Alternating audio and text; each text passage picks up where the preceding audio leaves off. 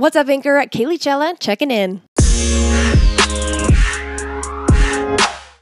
Investigators are piecing together how an airline ground agent working his regular shift stole an empty Horizon Air turboprop plane, took off from SeaTac International Airport, and fatally crashed into a small island in the Puget Sound after being chased by military jets that were quickly scrambled to intercept the aircraft.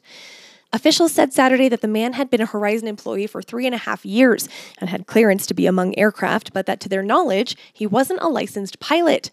The 29-year-old man used a machine called a pushback tractor to first maneuver the aircraft so he could board and then take off Friday evening.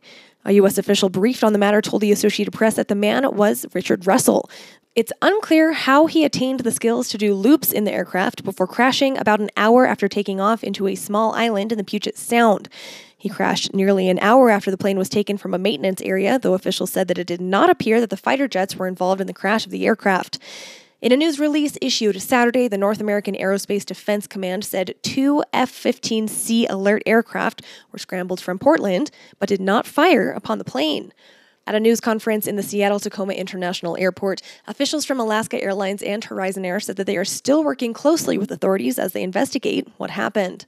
The bizarre incident involving a worker who authorities said was suicidal points to one of the biggest potential perils for commercial air travel, airline or airport employees causing mayhem.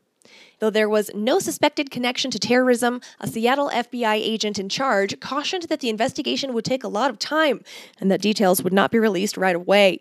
Dozens of personnel were out at the crash site, and coworkers and family members were being interviewed. The Associated Press reports that President Trump has one word to describe former White House staffer and fellow reality TV star Omarosa Manigault Newman: low life. Manigault Newman claims in an upcoming book called Unhinged that Trump used racial slurs on the set of his reality TV show The Apprentice. She also says she later concluded that he is a racist and a bigot. On Saturday, reporters asked Trump during an event at his golf club in New Jersey if he felt betrayed by Omarosa. He responded, quote, "Low life. She's a low life." Manigault Newman was a contestant on Trump's The Apprentice reality TV show and later served as a senior advisor to the president. In the book, she paints Trump as scattered, self-absorbed, misogynistic, and insecure. The book is set for release on Tuesday. The White House has already slammed it as, quote-unquote, riddled with lies and false accusations. Charlottesville, Virginia was marking the anniversary of last summer's white supremacist violence with marches, vigils, and other community events that began unfolding peacefully Saturday amid a heavy police presence. As many businesses in a popular downtown shopping district began to open Saturday, law enforcement officers outnumbered visitors. Concrete barriers and metal fences had been erected, and police were searching bags at 2 checkpoints where people could enter or leave. Saturday marked the anniversary of a long-time march by torch-toting white supremacists through the University of Virginia's campus, a day ahead of a larger rally in Charlottesville's downtown. On August 12th, hundreds of white nationalists, including neo-Nazis, skinheads, and Ku Klux Klan members, descended on Charlottesville in part to protest the city's decision to remove a monument to Confederate General Robert E. Lee from a park. Violence broke out between attendees and counter-protesters that day. Authorities eventually forced the crowd to disperse, but a car later barreled into the crowd of peaceful protesters, killing 32-year-old Heather Heyer. The day's death toll rose to 3 when a state police helicopter that had been monitoring the event and assisting with the governor's motorcade crashed, killing 2 troopers. Among the remembrance events that occurred Saturday was a morning of reflection and renewal at UVA that featured musical performances, a poetry reading, and an address from University President James Ryan.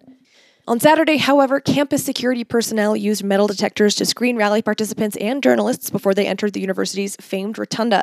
A helicopter buzzed overhead while large trucks blocked off the nearby roads. By mid-afternoon, the city said hundreds of people had passed through the downtown checkpoints. Police arrested 3 men in or near the secured perimeter for trespassing, possessing prohibited items, and being drunk in public. An independent investigation of the rally violence led by a former federal prosecutor found that the chaos last year stemmed from a passive response from law enforcement and poor preparation and coordination between state and city police.